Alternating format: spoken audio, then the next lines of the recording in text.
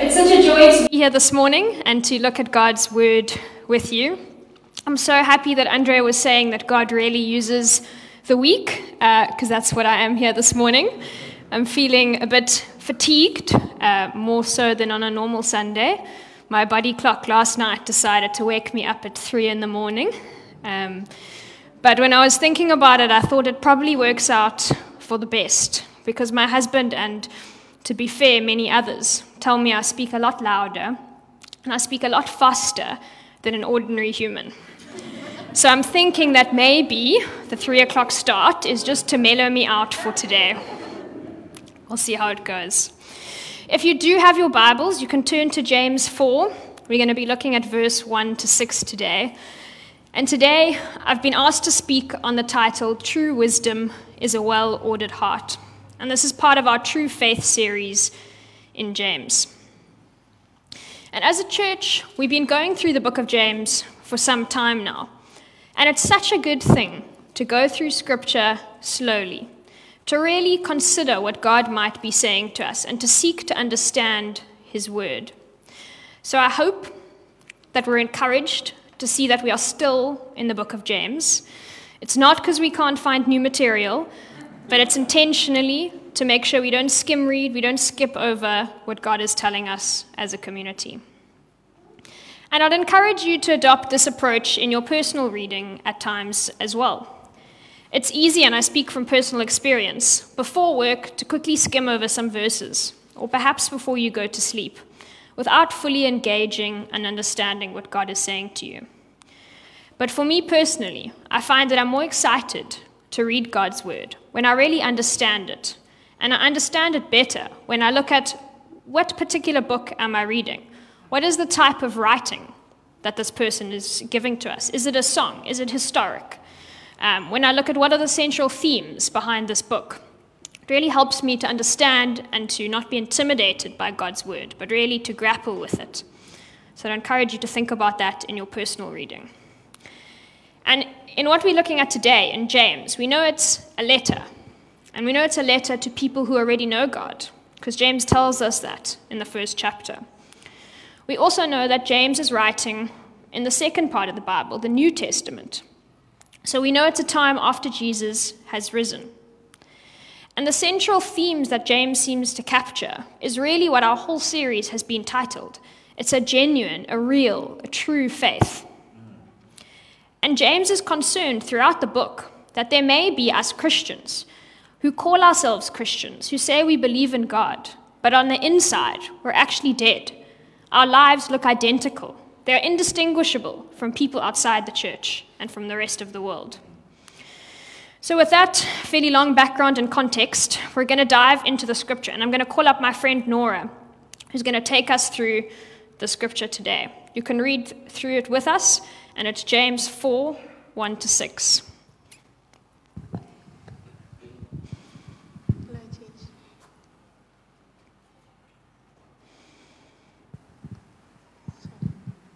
I'm going to read from verse 4.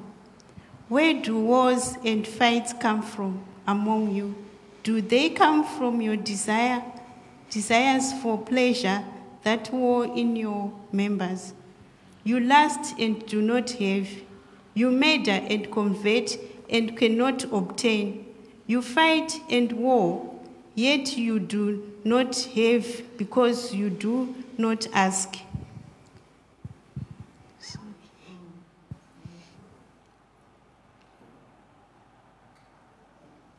You ask and you do not receive, because you do not ask. You ask amiss, that you may spend it on your pleasures. Adulterers and adulteresses, do you not know that friendship with the world is enmity with God? Whoever therefore wants to be a friend of the world makes himself an enemy of God. Or do you think the scripture says in vain, the Spirit who dwells in us yearns jealously, but he gives more grace. Therefore, he says, God resists the proud, but gives grace to the humble. Amazing, thank you. Thank you so much, Nora. So I don't know about you, but I think that what James is telling us here, when we fully appreciate the consequences, is a little bit offensive and fairly radical. It's not something, if we're seeking popularity, we're going to go put on a friend's Facebook wall. So at the start, I want us just to close our eyes and pray. Pray that God will help us to see what he's saying with an open rather than defensive heart. Father, thank you for your guidance in James 4. Won't you speak to us and let your spirit make the text come alive to us today? We ask you that you humble us so that we consider what you're saying to each and every one of us. Amen. So there's two introductory things in the scripture as I was going through it that I found quite interesting that I'm going to share. And the first is, let's look at what James is not saying. He's not saying if there's fights, and it continues. What he seems to be taking for granted is that there will be conflicts in our relationships. And not just in any relationships, but in our Christian relationships. And it's really important to recognize that this conflict exists.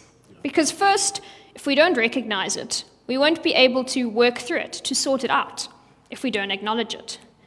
But second, and quite importantly, it really inhibits our witnesses, our ability to witness for Christ, rather, when we deny the existence of conflict in our lives. Either those looking in, those outside the faith, will feel inadequate. They'll feel that they're not good enough when they look at our perfect relationships reflected.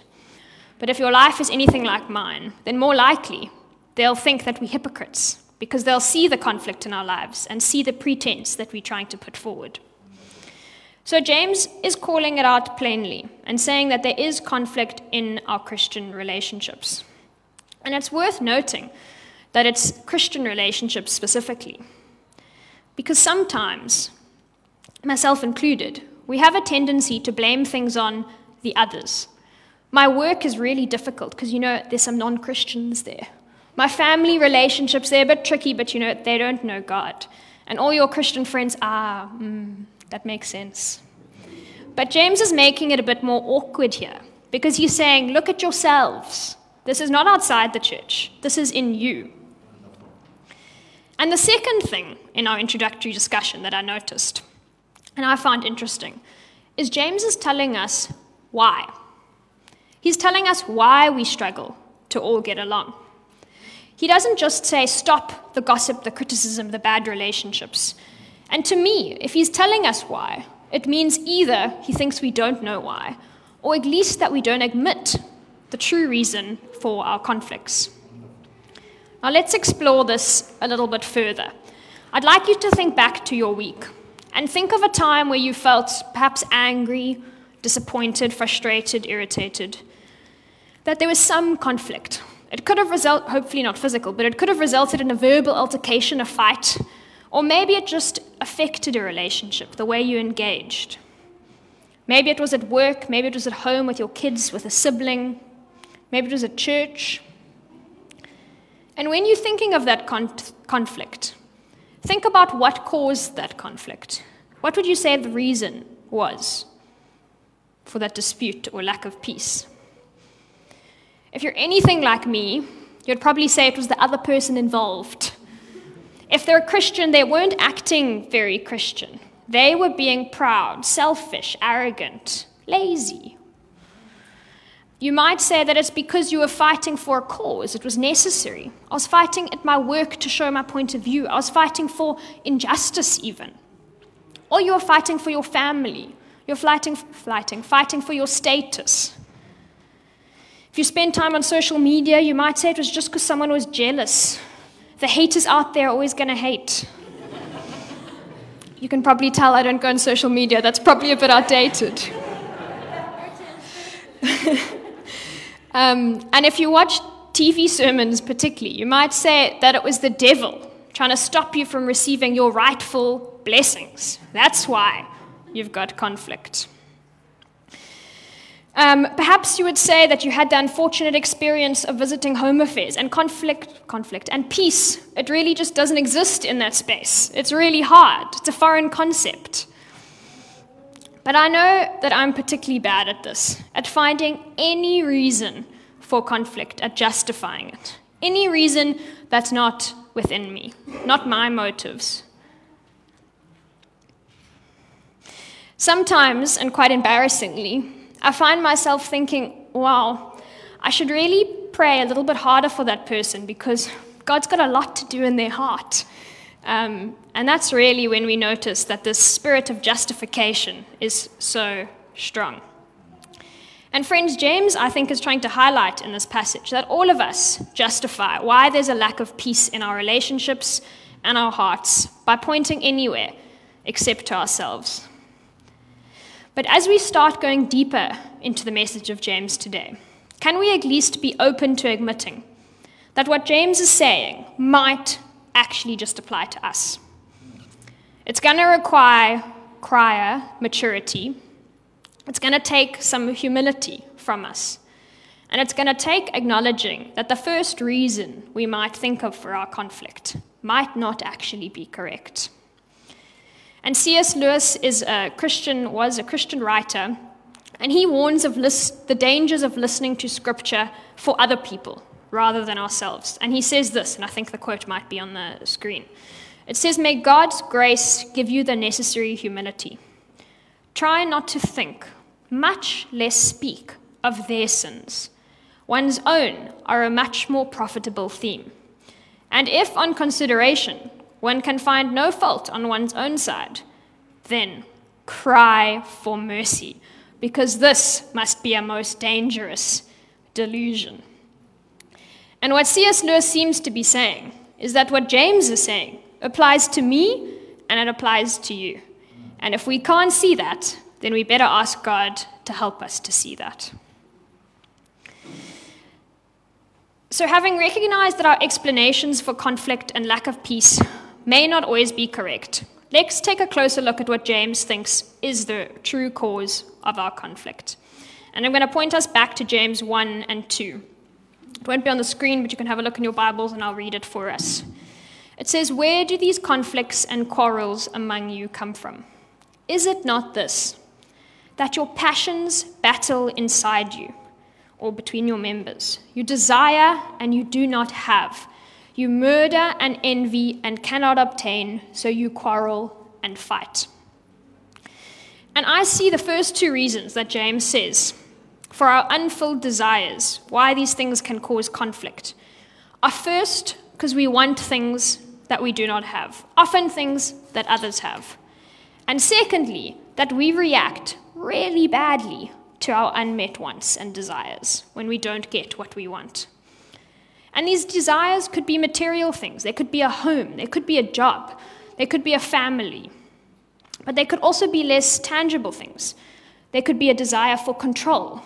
They could be a desire to be loved. They could also be happiness or success. And all of them might be good things at some point, but they might not be available to us for a particular period or at all. And it's so tempting for us to be dissatisfied with what God has given us at times. I know people who are not working, stay-at-home parents, unemployed people, retired people, and they just long to be engaged, to work. And then I know people who are working that just long to be at home. I know people who don't have kids, who look at parents and get envious and think, wow, I want that. Maybe I don't have a partner, maybe I can't have it now, but I want that. And then I look at friends with kids, particularly on some days, and they get so jealous of their friends without kids, at their flexibility, at their time.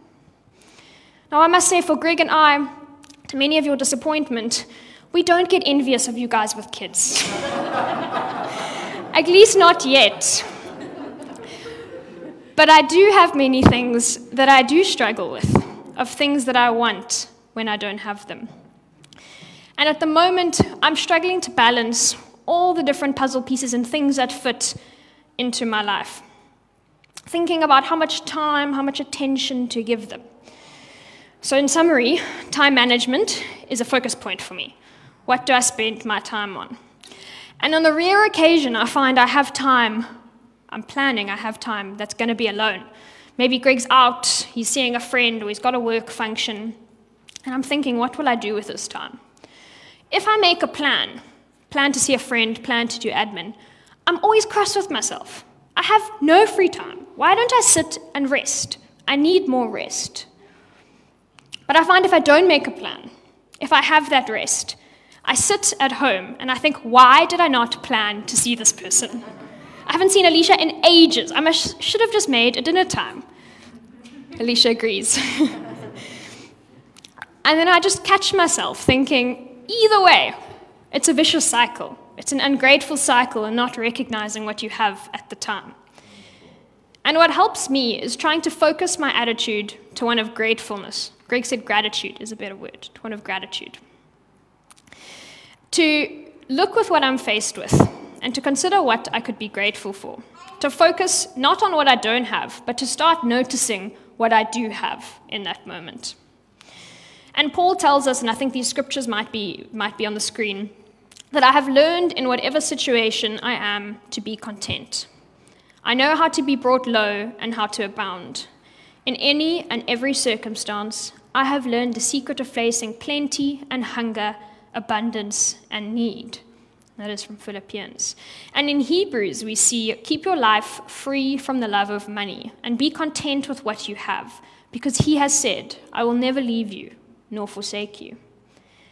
And finally, in Timothy, it tells us, now there is great gain in godliness with contentment. So to sum it up, God tells us that we will experience a greater peace if we are more intentional about noticing what we have, all the things God has given us, instead of focusing on what we do not have. So we've already looked at the first puzzle piece of why we sometimes find conflict in our lives, of the fact that we far too often want things that we do not have, instead of having a grateful spirit. But now secondly, let's look at the second reason I gave, and that's why we react badly to unmet wants and desires. In James, we see evidence that we react badly when we do not get what we want, because we value these things above all else, including above people. We can see that if our fights are causing us, we can see that if our desires are causing us to fight with other people, to compromise those relationships, then whatever we're fighting about, that's become more important than those relationships, than those people. And God calls us to be peacemakers, servants to our brothers and sisters. But instead, we often find ourselves treating them as objects, as tools to get the things that we want. I often need to ask myself the question at work, is this task or this outcome more important than these people involved? And when the inevitable answer is no, I need to reconsider my approach and what I'm willing to do to get to that particular task or outcome. But why do we value these things? Why do we value them so much that we're willing to sacrifice even relationships? I think it's because we think that these things, this marriage, this relationship, this job, we think that they'll make us happy and fulfilled. We think that they'll bring us satisfaction. And that's what the world tells us. But it reveals a really troubling reason of why we react badly when we don't get what we want. It reveals a lack of trust in God's plans and God's faithfulness. If we are fighting so much to obtain things, it's because we don't think that God is able and willing to give us what we really need. But most importantly, it's because we don't think that God is enough. And we don't acknowledge that only in Him will we find our true peace, contentment, happiness, acceptance, satisfaction. Verse 4 in James 4 calls us an adulterous people. And James is highlighting that instead of committing ourselves fully to God, we seek the satisfaction elsewhere. And this may not look like abandoning God altogether. We might still be coming on a Sunday looking respectable. We might be going to a small group, praying, fasting. So we're in some way committed to God. But what we think we need is God and a few comforts and other things in order to be happy. And God knows that these things, no matter how good, will never make us satisfied.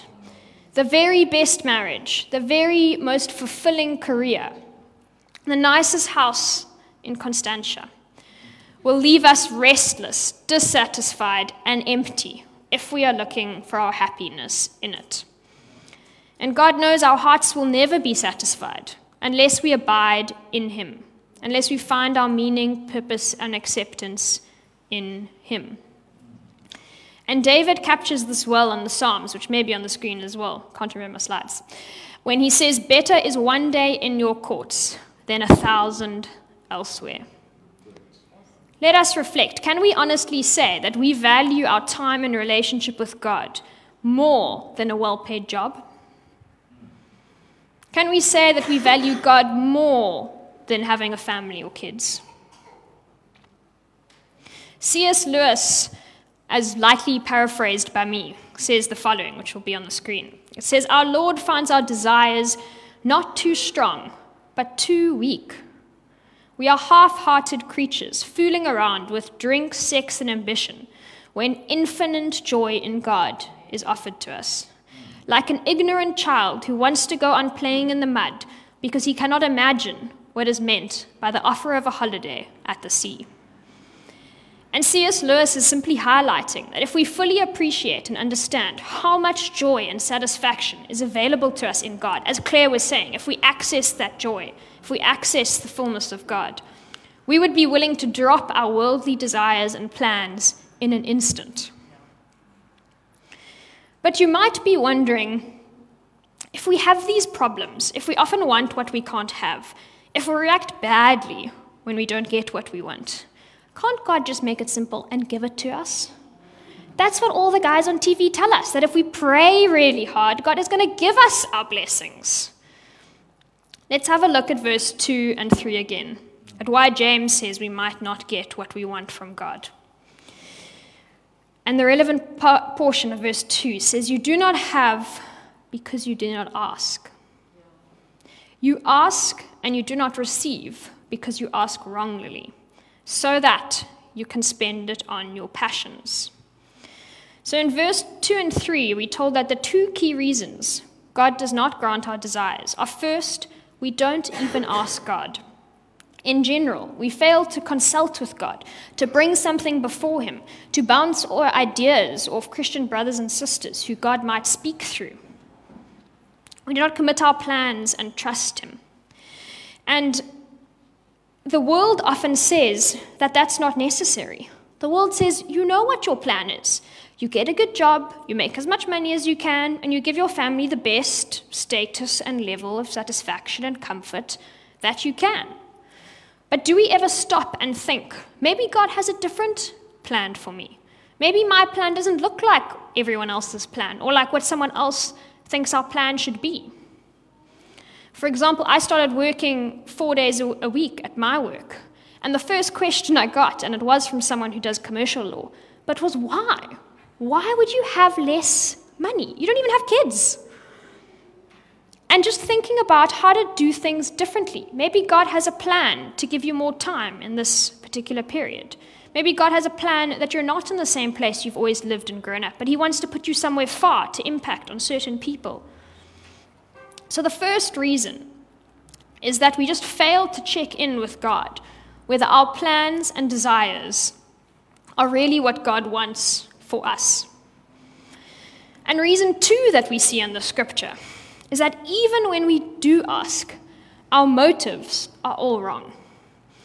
And I'm guilty of this often. We ask God for assistance to carry out our will, to carry out our plans. God, help me to get this job. God, help me to have this partner. Help me to have enough money to rent or to buy that house. And there's a commentator, someone who reads the Bible and studies it and then writes on it, who comments on these verses.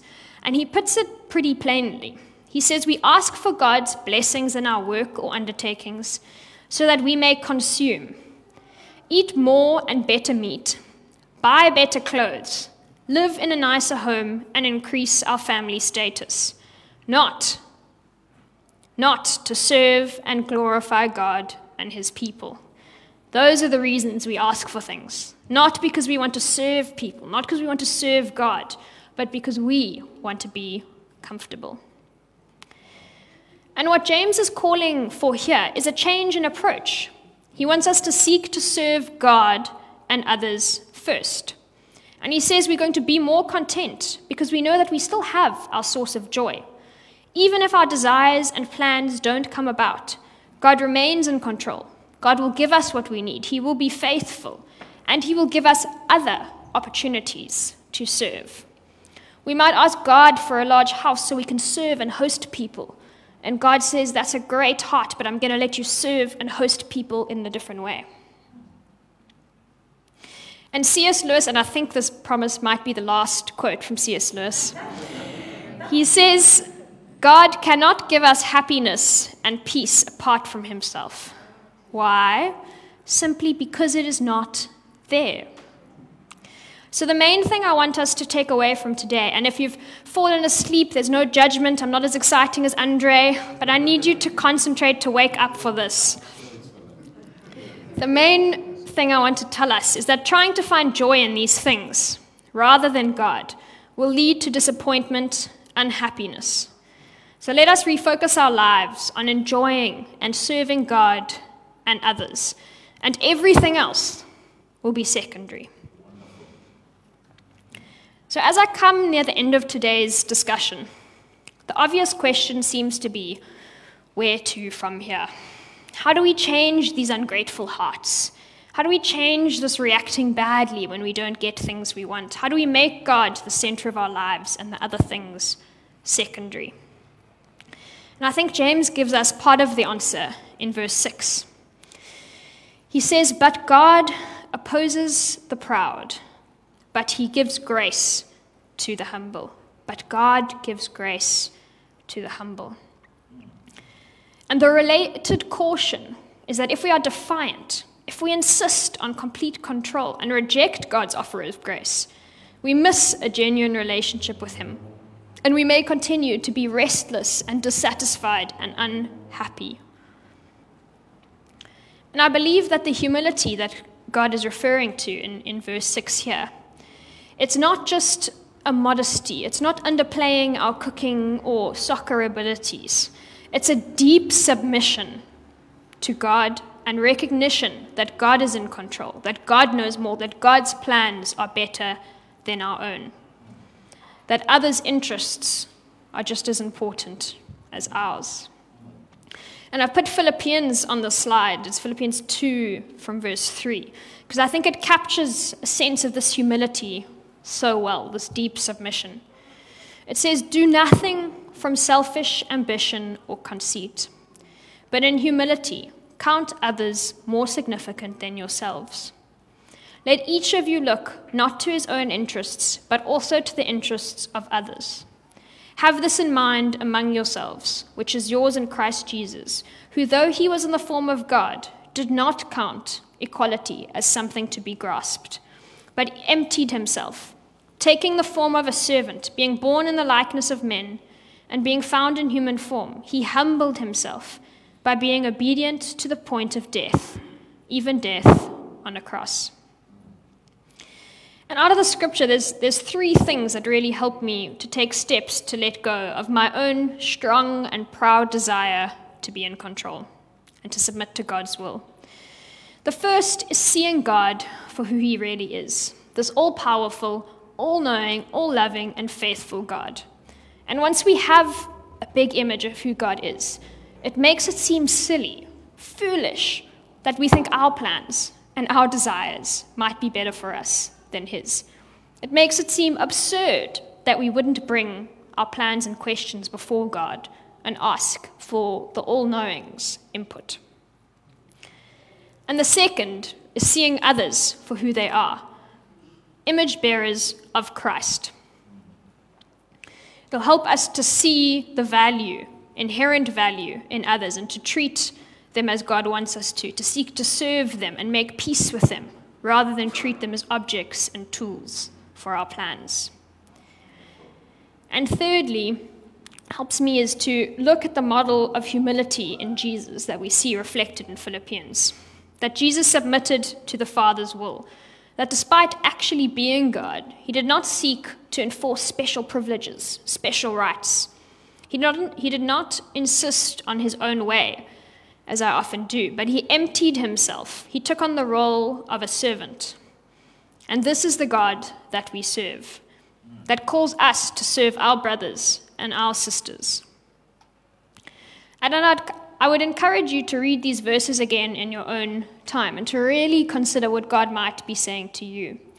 And when you do, James, before he gets into chapter 4, in the verses in chapter 3 just above, it's 3:13 to 18, he talks about these same themes of selfish ambition, of our pride, and it would be helpful to get more context. But in landing, I'd like those who call ourselves Christians today to join me in reflecting on whether our lives show that we are living for worldly gains and pleasures, or whether Jesus is our treasure that we can truly say we value above all else. Let us consider if we struggle with contentment and joy, whether God may be highlighting that we need to hold less tightly to our own worldly plans and desires and put them before his feet. And if you don't believe the God of the Bible today, if you're looking in at this whole Christian thing a little bit unconvinced, I'd like you to consider what brings you true satisfaction and joy. And if you feel like perhaps those things at times underwhelm you, they fall short of your expectations, won't you at least consider looking into the claims of Christ, who offers complete satisfaction to us? Many of us spend so much time pouring ourselves into promises of happiness, in travel and entertainment, in money, in series and food.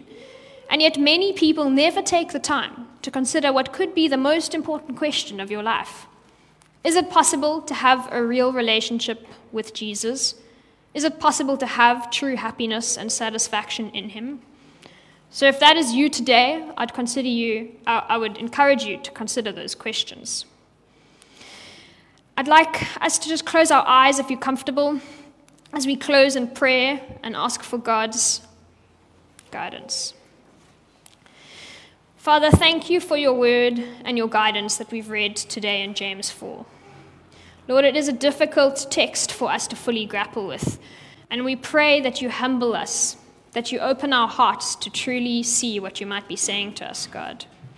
Forgive us for our ungratefulness, Lord. Help us to see all the blessings and amazing things you put in our front of us and in our lives every single day, Lord. Forgive us when we react badly to things that we think we need and want.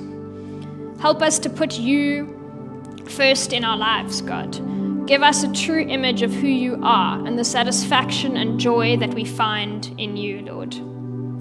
We pray that you help us to access your grace, Lord, as we fall again and again and again. That you help us to submit to your control, to submit our lives to you, Lord, and to put our plans, our hopes, and our desires at your feet, because we know that you love us and because we know that what you have planned for us is infinitely better than what we have planned for ourselves. Amen.